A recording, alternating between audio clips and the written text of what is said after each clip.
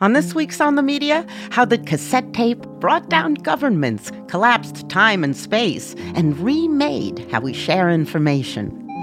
All of the early computers, certainly this side of the Atlantic, even the Apples, used cassettes.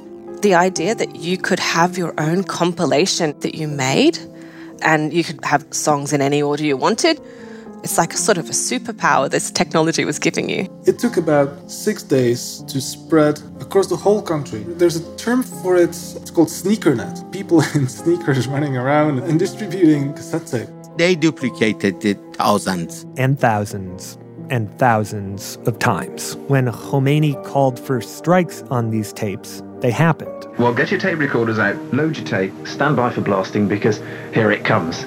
3, 2, 1...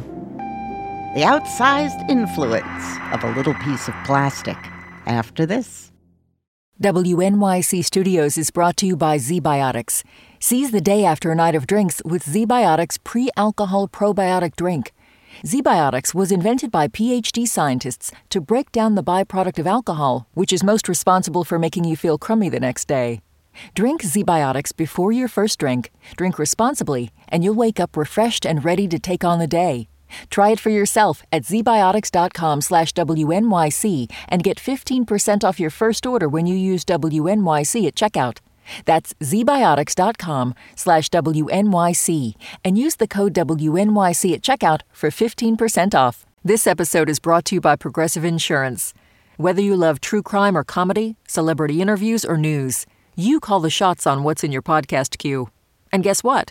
Now you can call them on your auto insurance, too, with the Name Your Price tool from Progressive. It works just the way it sounds. You tell Progressive how much you want to pay for car insurance, and they'll show you coverage options that fit your budget. Get your quote today at Progressive.com to join the over 28 million drivers who trust Progressive. Progressive Casualty Insurance Company and Affiliates. Price and coverage match limited by state law. Listener supported. WNYC Studios. From WNYC in New York, this is On the Media. I'm Brooke Gladstone with a little something that reminds us of life in the before times. Next month, in time for the summer's fast-approaching vacations, Florida's Epcot Center will unveil a new roller coaster called Guardians of the Galaxy Cosmic Rewind. Cosmic, because cosmic. Rewind because cassettes. Cassettes that had in the Guardian of the Galaxy movies fueled Star-Lord's galaxy saving. Because cassettes are old tech that has achieved a new gloss in old age. Last year, we aired an hour of a series Radiolab senior producer Simon Adler spent a year researching about the cassette tape. What he concluded was that this object, this little piece of plastic, changed the world. It brought down governments, collapsed space and time, and remade how we share information. Over 5 episodes, Simon and the Radiolab team takes us to China, Vietnam, South Sudan, Czechoslovakia, and 1940s America, exploring this object's impact and how, yes, even now, we're still really living in a cassette world. So this week, we're re-airing one of those episodes, and it begins with another Simon. So I am indeed Simon Goodwin. I've been inventing gadgets and writing computer software since the late 1970s. Back then, most people had no experience with computers. Yeah, people understood computers as being, quote, giant electronic brains that couldn't be argued with. They were just big government-owned math machines. And so Simon, he could really only share his passion for these things with a small group of oddballs like him, which he did on this local independent radio show he worked at. Good evening and welcome to Radio Wyvern Computer Club. It was a weekly magazine-style show broadcast in West Central England. I'm Rob Yarnold, and with me tonight, Simon Goodwin. This week, I'll be explaining what sorts of steps make up machine code. Heard by, I don't know, maybe a couple hundred people. We did things like, which computer should I buy? Potentially, the Commodore 64 is the best machine on the market, although it's very economically priced. The answer to which should be one that hasn't been made yet. And what does the jargon mean? For no sensible reason, the contents of every memory location is called a byte. And then also, well, this week we've had 3 new titles in. Lots and lots of computer game reviews. One of those for the Commodore 64 called Everest. Righto. And while for Simon this was fun and all, it seemed small. I mean, I'd already been deeply, deeply moved and had my life changed by these obscure computers. And I knew that home computing, it's not about shooting games or driving racing games. It's about sharing. Huh. And how did you know that? Well, I used to ride my Vespa motor scooter to a pub where there was a computer club. We'd bring along the software that we'd written ourselves, we'd show people, and they'd usually be, can I have a copy of that? Can I have a copy of that? And you'd swap. And when you did that, you weren't just handing them a program. You'd be swapping inspiration and ideas too. And so, really before most, he saw the future filled with these computers. Oh yeah, I believed they were going to change the world. I mean, way back in 1983, he was already imagining open source software, file sharing, a world where ideas and information would be shared across borders and between people frictionlessly. And so it was pretty obvious that we needed to do something innovative. Right, now if you press enter. Obvious to me anyway. And that's it, Mike. Not very exciting, really, is it? And one day, I had an abnormal idea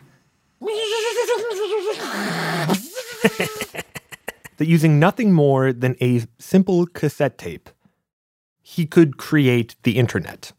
Or at least, an internet. Of freely downloadable software. To explain. All of the early computers, certainly this side of the Atlantic, even the Apples, used cassettes. Strange as this may sound, before there were flash drives or floppy disks, there were these data cassettes. I've actually got a couple of them with me right here. This is Finance 1 for 1979 Apple computers. This one's Arcade Classics for the Commodore 64. And I mean, these were the exact same cassettes you'd use to play music on your stereo. But instead of music, the cassette plays 2 different tones, a bit like Morse code. So what I'll show you now is, this is the original 1982 model of the Spectrum. Sitting in his office over Zoom, he actually isolated these tones and played them for me. Please. Here we go. A deep note for a 1 and a note an octave higher for a 0. And so to load a program, you'd literally play those tones into your computer off a cassette. The computer would listen to those tones flying by super duper fast, convert each of them into a 0 or a 1, and then display whatever you're running on your screen. Roughly speaking, that's exactly right. And so Simon thought, I mean, the synergy with radio was obvious, because that miracle... Since this software is sound, we could use our little radio show to broadcast it. And not only that, I mean, we were already using our cassette recorder to record hit records off the radio. So people could tape the radio broadcast onto a cassette, have their own copy, and then play it into their home computers. And so, one evening in December 1983, Simon wrote up a small bit of software to share with anyone who was listening. Simon, will this load on the 16 and the 48? Should load on both machines. Well, let's hope he does. Well, get your tape recorders out, load your tape, first of all. Inside the radio station, Simon and his co-host walked people through what was about to happen, prepared them to hit record, and across the broadcast region... There's a lot of people around here poised their fingers already over the recording buttons as it is now. Okay, Stuart. People were ready and waiting. Stand by for blasting because here it comes. And it loads in 3, 2, 1...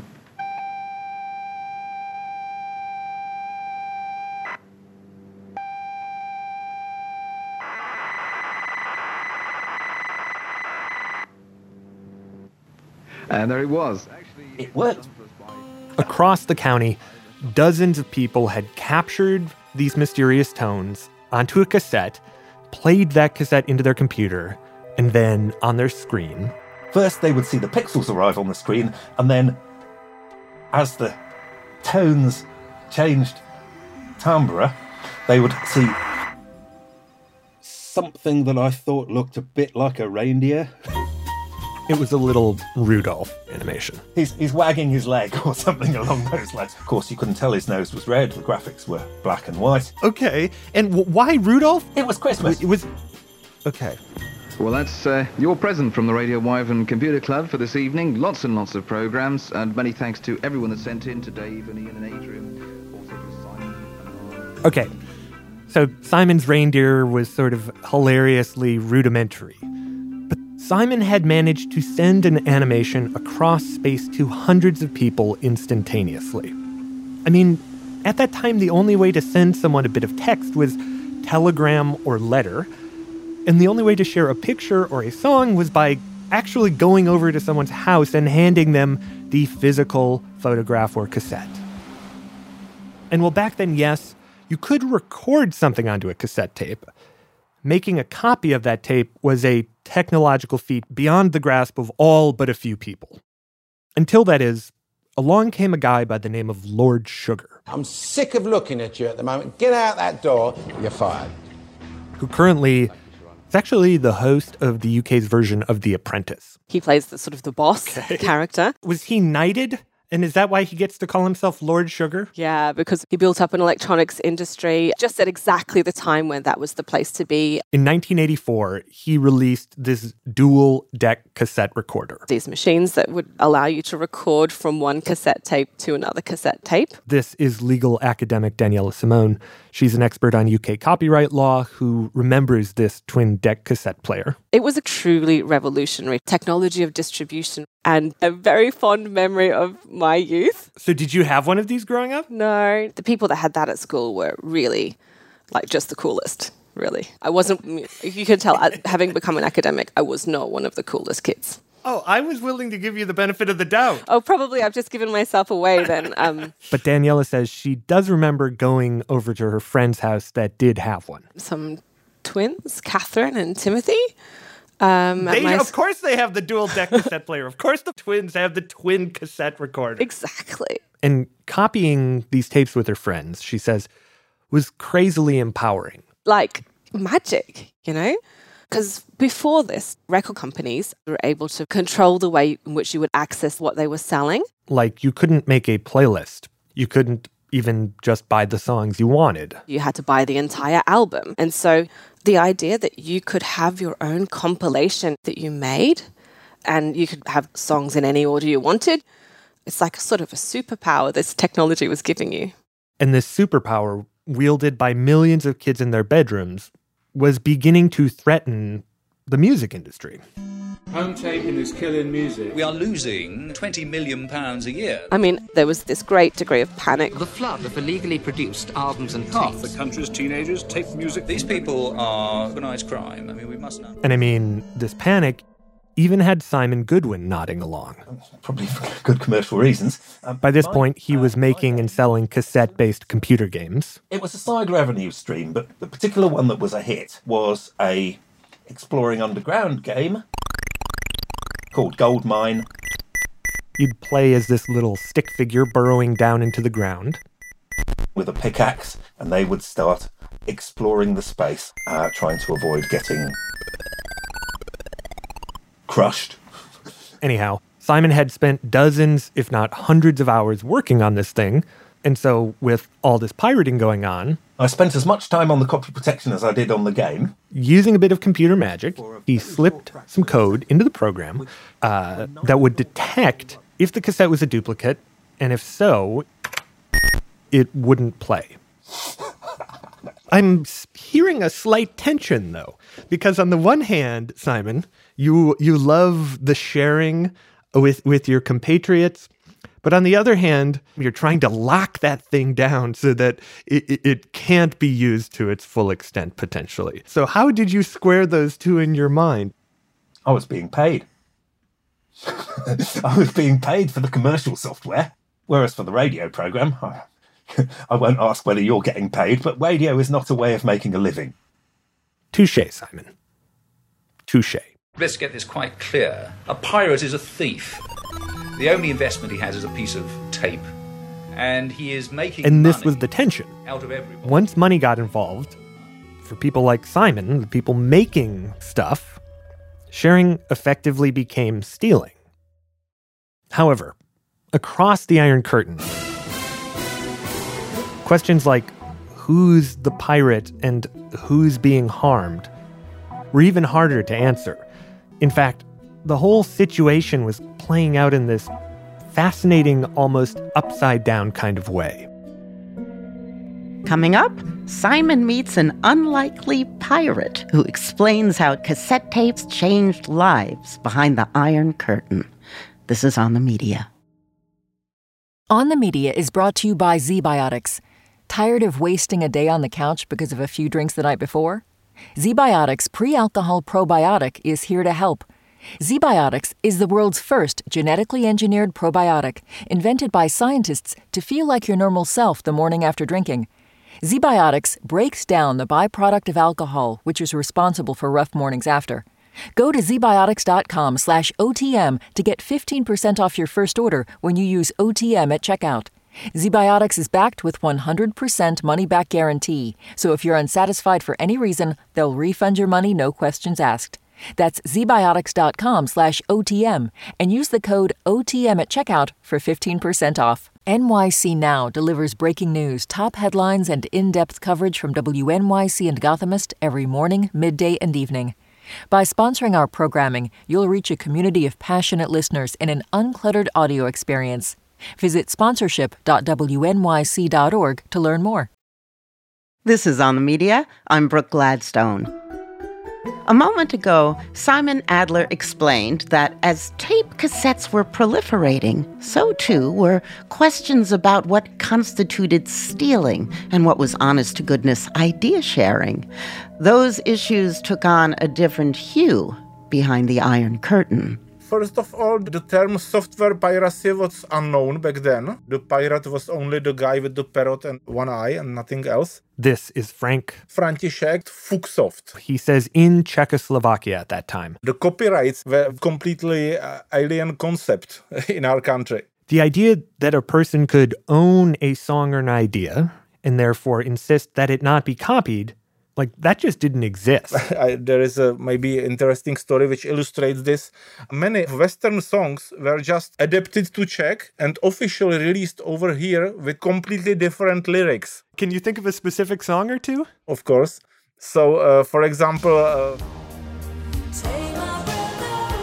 Berlin's Take My Breath Away here. Stolen. And rewritten as... Please don't laugh at me. Really? Yeah. And there were literally like dozens of these songs.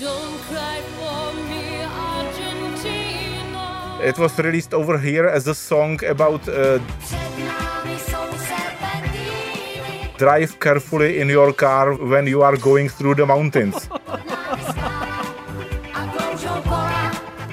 And Fuchsoft was so cut off that growing up, he was convinced those were the original versions. Yes, I thought those were Czech songs. I'm not sure how much do you know about how socialism works. Treat me like I'm a child and I know nothing. Yeah, okay. Yeah. So let's say you wanted something from the West. Mm-hmm. Anything like clothing, computers, calculators. Illegal. There was simply no legal way to get it. So as late as 1980, he'd never seen a computer. But then I visited exhibition of achievement of Soviet republics. Sort of like a communist science fair. They were showing the best socialism has to offer. And there was a computer. It was probably some kind of stolen clone of Apple computer. By today's standards, super simple. There was no graphic. It was just green symbols on the black screen. and the older guys programming that computer. And that was like complete science fiction for me. And I was absolutely fascinated by this. And I immediately saw that this is something I want to do in my life. And so Fuchsoft became like an Eastern Bloc version of Simon Goodwin. František Fuka, 16 let, student. Only a little more celebrated. I was like a wunderkind. They were making interviews for TV and for newspapers with me, like this boy, he understands computers. Because he taught himself to program, he became this sort of Communist Party show pony. We were being paraded, like, you see, this is our future, they are playing with computers.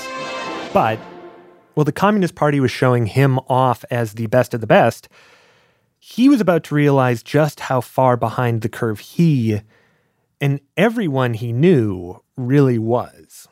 He said he doesn't recall the specifics perfectly. He says it happened... I would say 84, probably. I knew a guy who could get commercial games. He smuggled the cassettes in from Yugoslavia, and somehow Fuchsoft got one of these games, either from him or someone else. Fuchsoft played it into his computer, and when this scree of data was finished playing, he began to play this game from the West. One of the first was Mooncresta, it was called.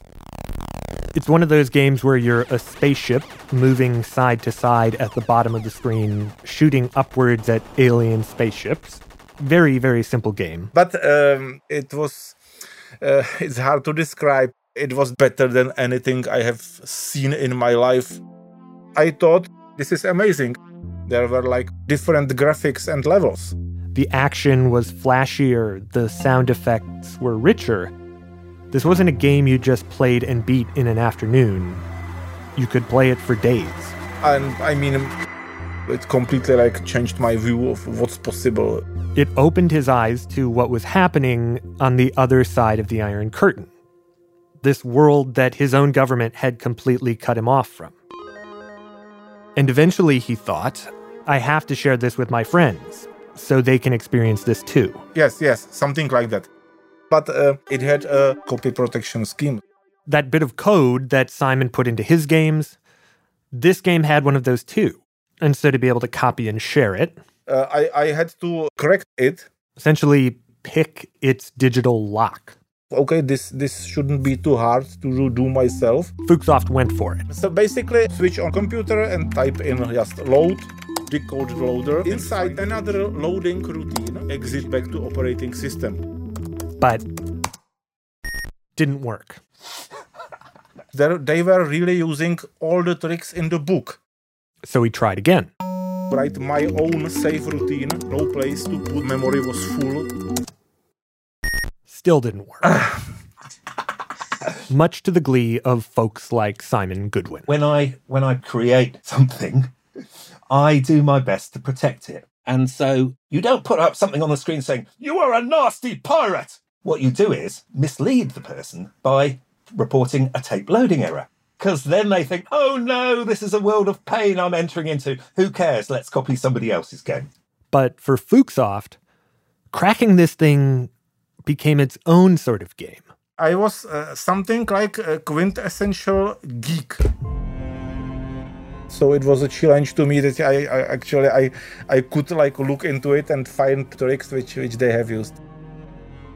So what I had to do at the beginning, save the game, the loading started of running it, operating system was right, my every kilobyte was original screen app. I was hating this. Small modifications, press T for change original, cannot be copied, overwritten. Then exit. I don't think I'm ever going to fully understand what you just said, which I think is okay. I think I can like say a cartoonish version of it that communicates the idea, but I won't understand it. However, what I do need to understand is, did it work or not? Well, in that case, yes. I cracked it and the game ran. And from that point on, it could be copied throughout the whole country. Very, very fast. That's Jaroslav Švelik, professor at Charles University in Prague. He wrote a whole book on these pirated games, and he says, just by people kind of giving it to each other, this thing multiplied and spread internet style almost as fast as that Rudolph the Red-Nosed Reindeer broadcast. It took about 6 days to spread across the whole country.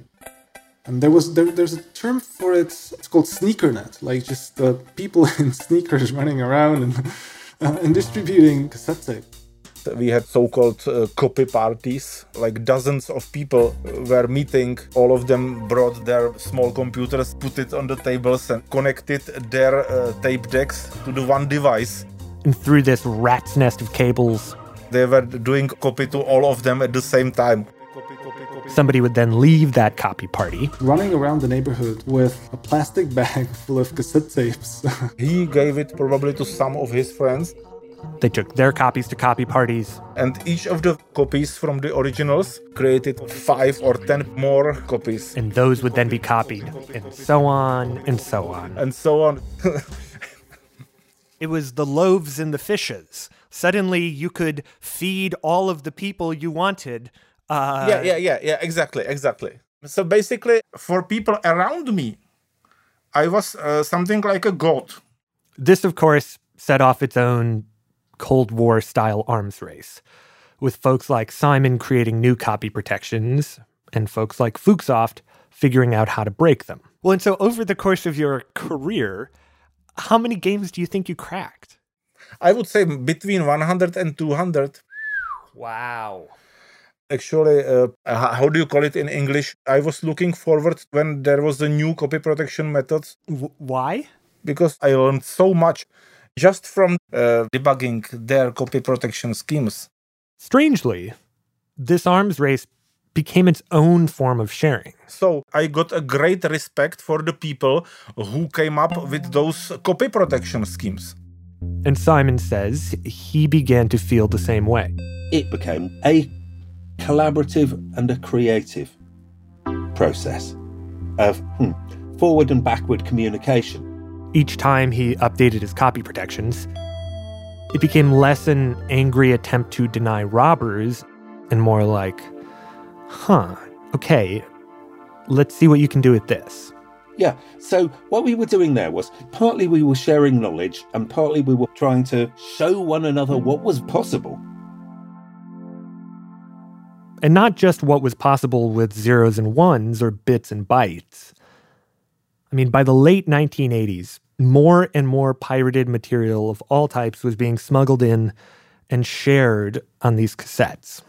And so folks who had always thought Don't Cry For Me, Argentina was about driving in the mountains were suddenly and simultaneously experiencing this onslaught of slapstick, explosive, stupid, dynamic, compelling media that capitalism is so good at pumping out.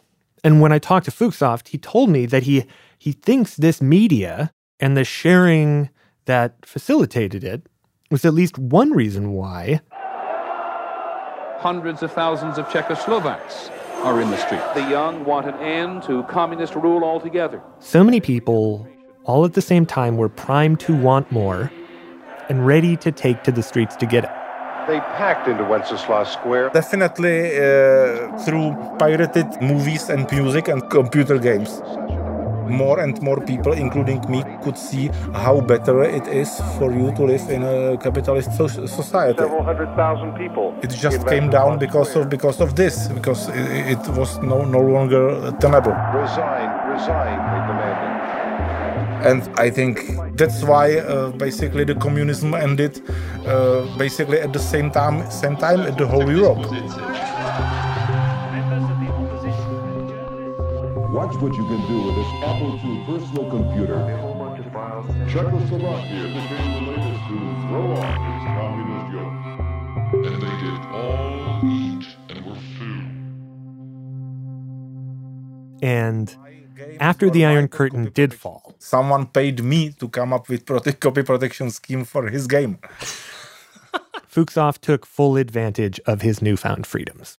Oh, what a good little capitalist you became. I know. Did I tell you about Bitcoins? About me and Bitcoins? No. Tell me. Well, later I started blogging about movies. And I allowed people to send me like voluntary amount of money. Like an early Patreon thing or something? Yeah, basically. And 11 years ago, I said, okay, here is this thing, this Bitcoin. Here is how it works. It's very interesting. You can also send me Bitcoins if you want. Well, okay. And then they sent me something over 200 Bitcoins. 200 Bitcoin. Let me look this up. Yeah. Okay, into US dollars. $10 million. I don't have 200 of them. But I can tell you, in the last year, I bought a new car and a new house with Bitcoins. Turns out Simon Goodwin was right. Radio is just not a way to make a living.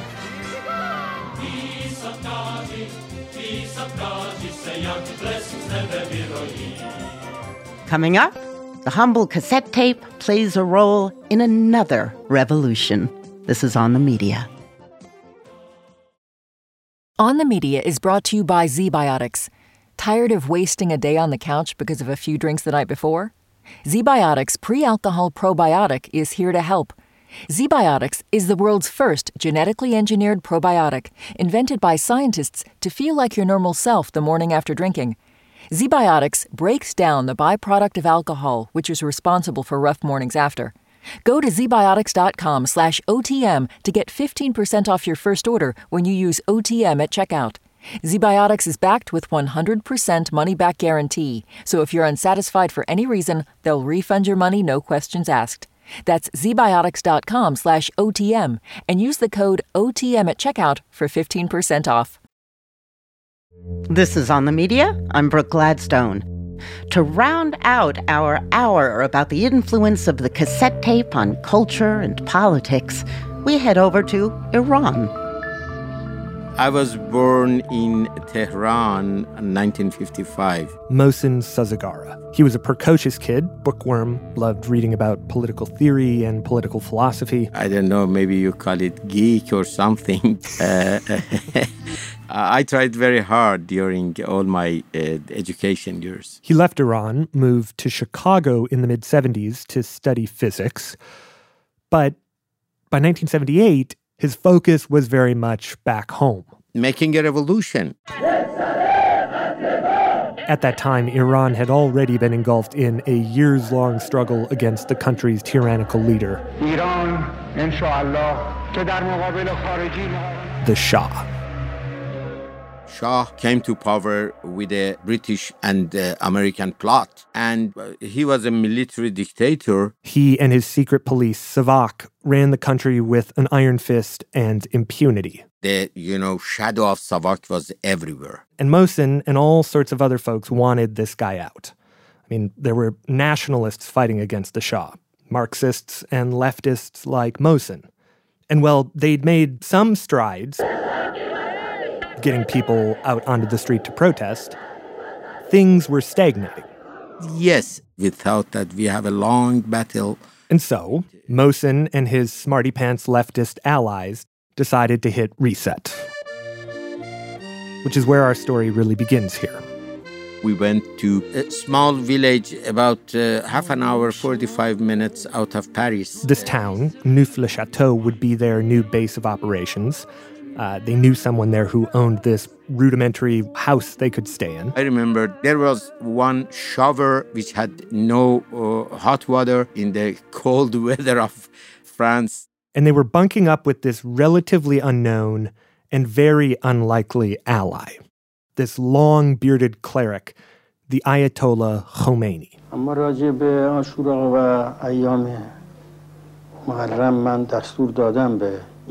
Khomeini was quite old. He'd been in exile for quite some time. That's Kim Khattas. Long-time journalist who's covered the Middle East and the United States. She says Mohsen's allies had handpicked Khomeini to join them. We needed a religious leader that was activists against the Shah. Someone who could really inspire people to take to the streets. And Khomeini fit that bill. Yes, he was very adamant. He was kind of crazy. He was the kind of guy who would not compromise. He said the Shah should get the hell out of Iran. This is Iranian writer and activist Arash Azizi. You know, he said, Mohammad Reza bayad bere. Means Shah has to go. And so, Mohsen and the other leftists, because all of us were well educated in best universities of Western countries, thought they could use Khomeini, overthrow the Shah, and then cast Khomeini aside. Yeah. And so, from this tiny town, these strange bedfellows hatched a plan to make Khomeini a superstar. This small village, 20 miles to the south of Paris, has become the center of resistance to the Shah of Iran. Mohsen and the leftists, with their connections, they set up literally a media office. Made a bunch of calls, sent out tons of press releases. We were able to call for peace. And before long, His title is Ayatollah. Neuf-le-Château became the center of the media universe. Good evening from Pontchartrain, France. And with the cameras trained on him, Tonight, the 78-year-old Muslim religious leader, Ruhollah Khomeini became the voice of the revolution. Sort of. Because,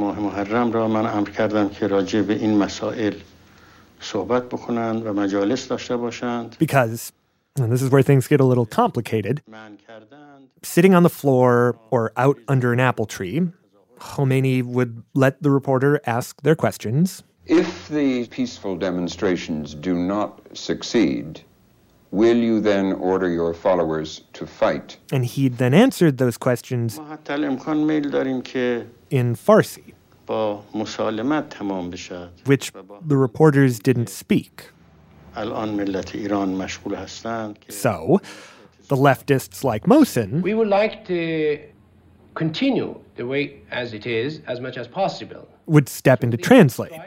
And what they said, what they translated, something soft, smart, and diplomatic. The cause that we are striking is the independence of the country and the liberty of our own people. Was often quite different from what Khomeini had actually just said. Khomeini believed in what he called wilayat al-faqih. How do I sorry, let me just check how I translate that. Mm-hmm. A state, a wilaya of the faqih, of the wise man. So, an Islamic state on earth. Yeah, he thought that if you implement a religious order from Middle Ages, everything will be right and we will have utopia on the earth. And so it was that a red flag for you in any ways? No. You know why? Because we were in danger by Secret Service of Shah, Savak. We were imprisoned by Shah. And we were ready to sacrifice our life. So our first priority was to bring down regime of Shah. And we thought that Khomeini was in our side.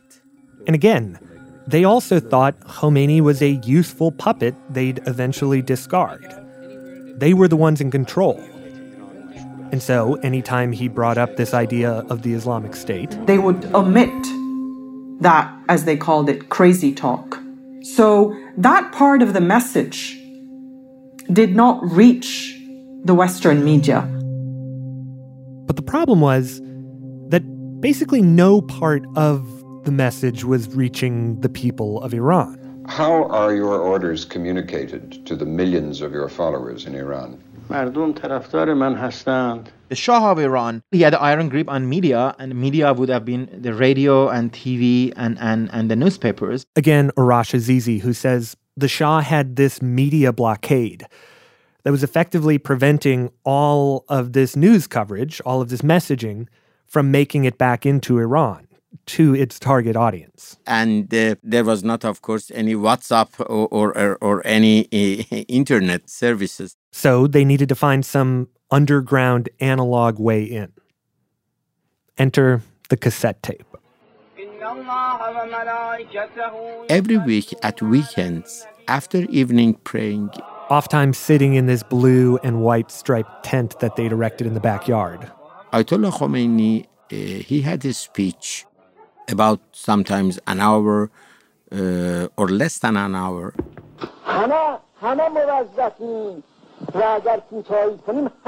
And this is where they'd let Khomeini be Khomeini.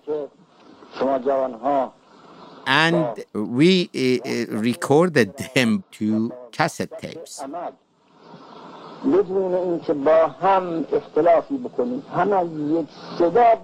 Shah, you are not a king. You are a nasty, rebellious person. You are ruling the country against the rule of law. People want a politician, a ruler whose beliefs are based on Islam. Islam is the religion that half a century ago conquered all countries in the region to make them decent human beings. Islam is not dictatorship. It is God's rule.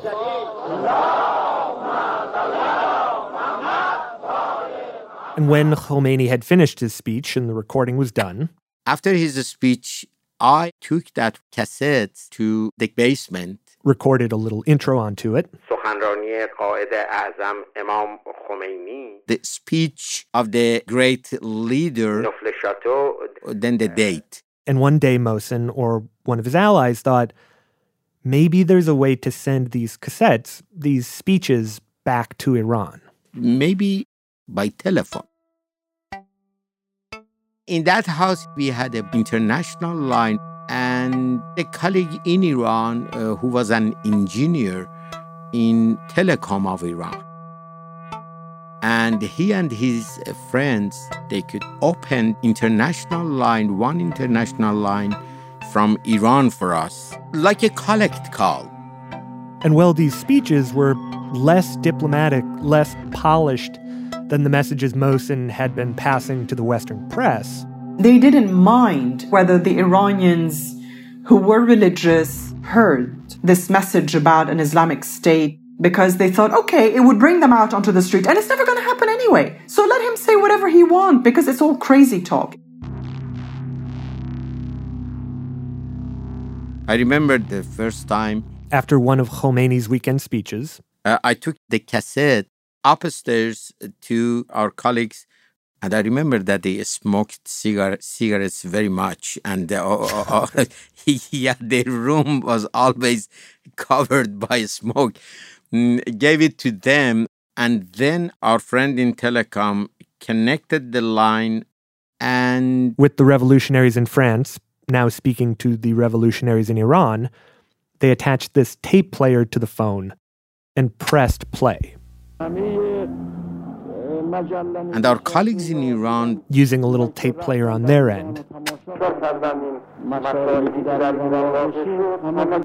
recorded it. And when the call was finished, the folks in Iran, they took the tape out, rewound it, played it back.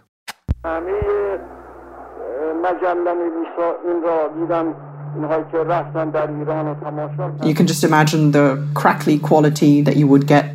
And it worked. Suddenly, Khomeini was there with them in that room. With their proof of concept, they started going wild with this. Yeah. Once a week from France, they'd set up a conference call. So there could be many phones calling at the same time. All the folks on the call would record it. Answering machines were being used. From the various points in Iran, then they'd start making calls, spreading it further. And along each step of the way, this network of people, have almost a little cottage industry, duplicating the tapes. They duplicated it thousands. And thousands and thousands of times. It becomes a flood.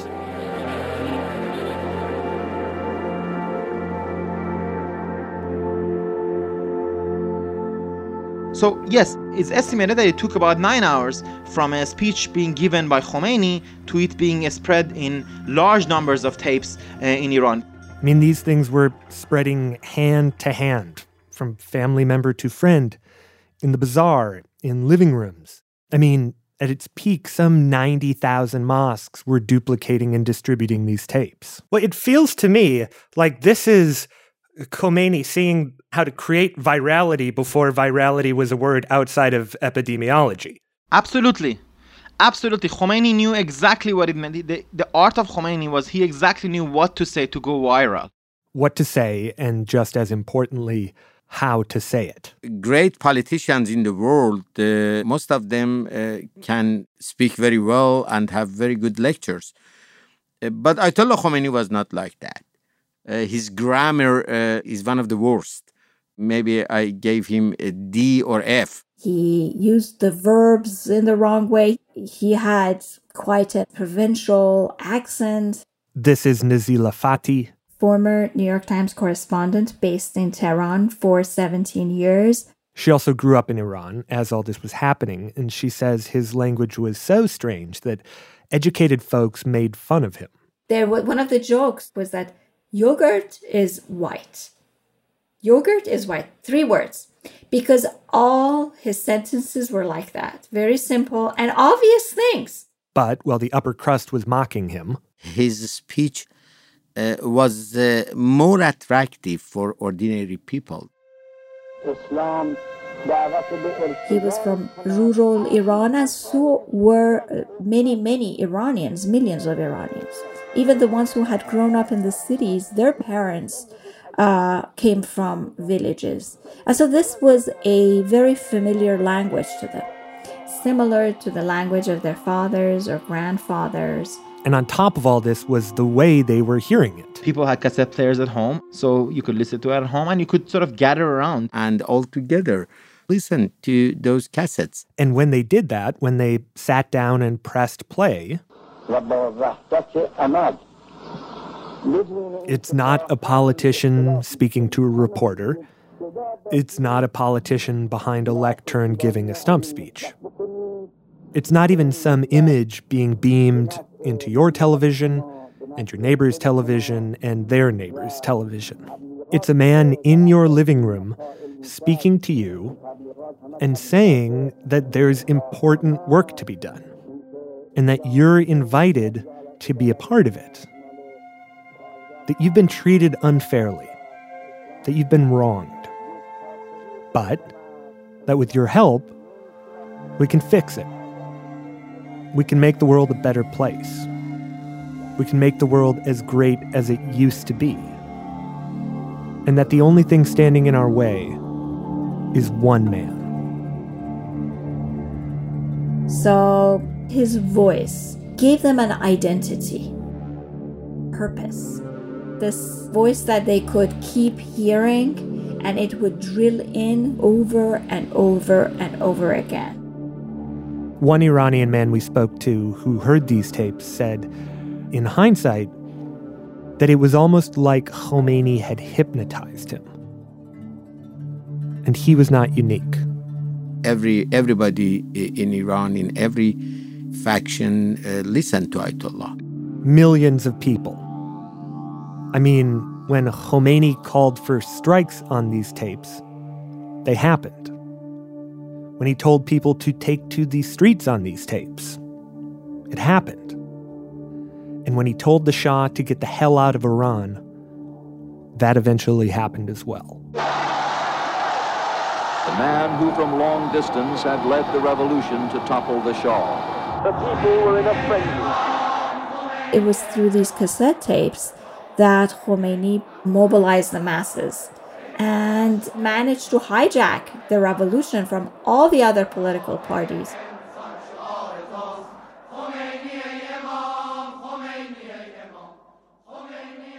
January 16th, 1979, the Shah fled Iran. And what he would be replaced by, what Khomeini's victory actually meant for Iran, began to come into focus just 2 weeks later, as Khomeini was flying from France back to Iran. When they were on their way back to Tehran on the Air France plane that had been chartered for them. Again, journalist Kim Khattas. As the plane entered the Iranian airspace, Peter Jennings of ABC, of course, managed to get up to Khomeini and ask a question. Peter? Sadek, would you transfer us? And he asked him, would you be so kind as to tell us how you feel about being back in Iran? And the Ayatollah listens to the translation of the question into Persian, and the answer is Hichi. Nothing. And the translator, as always, one of these leftist intellectual types. He just can't believe what he just heard. So he asks the Ayatollah, Hichi? And Khomeini repeats, and I'm reading sort of phonetically, Hichi ehasasi nadaram. I don't feel a thing. Now, what he meant by nothing, none of us will ever know for sure.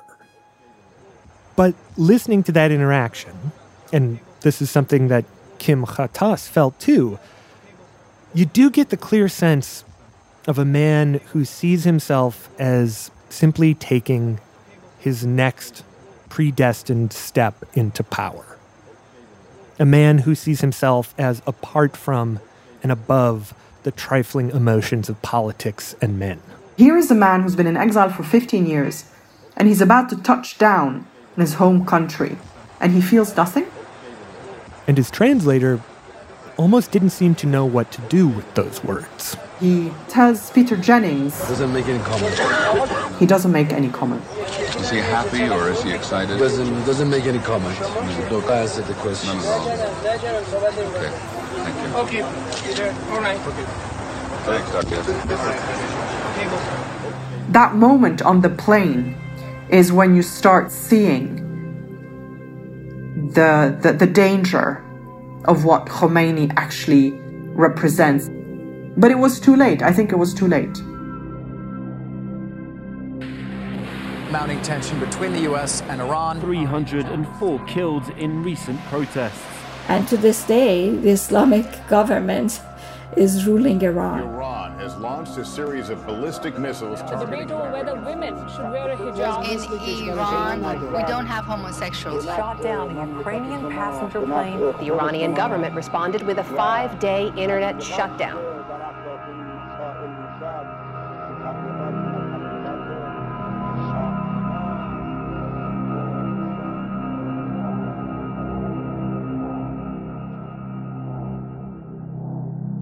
I guess I wonder, Mohsen, your voice on these tapes.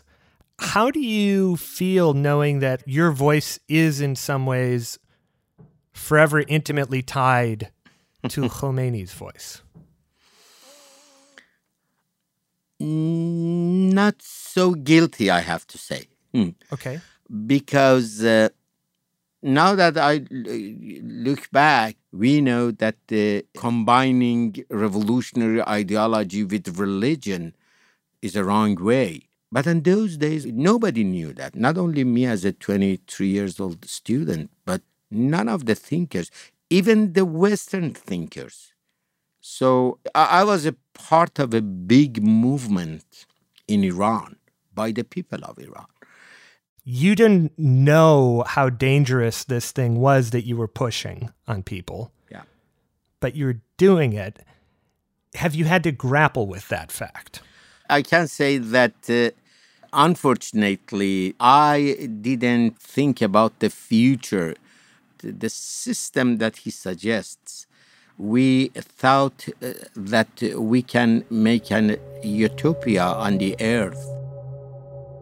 We were wrong. I can say now that all those thoughts were wrong.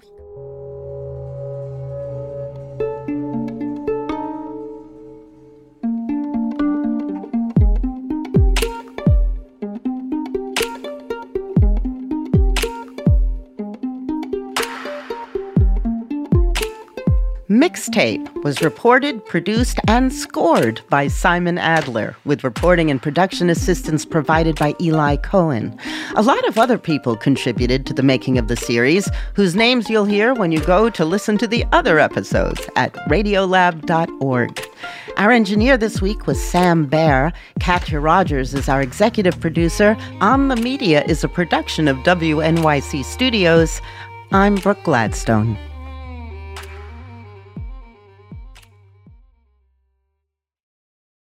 WNYC Studios is brought to you by ZBiotics. Seize the day after a night of drinks with ZBiotics pre-alcohol probiotic drink. ZBiotics was invented by PhD scientists to break down the byproduct of alcohol, which is most responsible for making you feel crummy the next day. Drink ZBiotics before your first drink, drink responsibly, and you'll wake up refreshed and ready to take on the day. Try it for yourself at zbiotics.com/WNYC and get 15% off your first order when you use WNYC at checkout. That's zbiotics.com/WNYC and use the code WNYC at checkout for 15% off.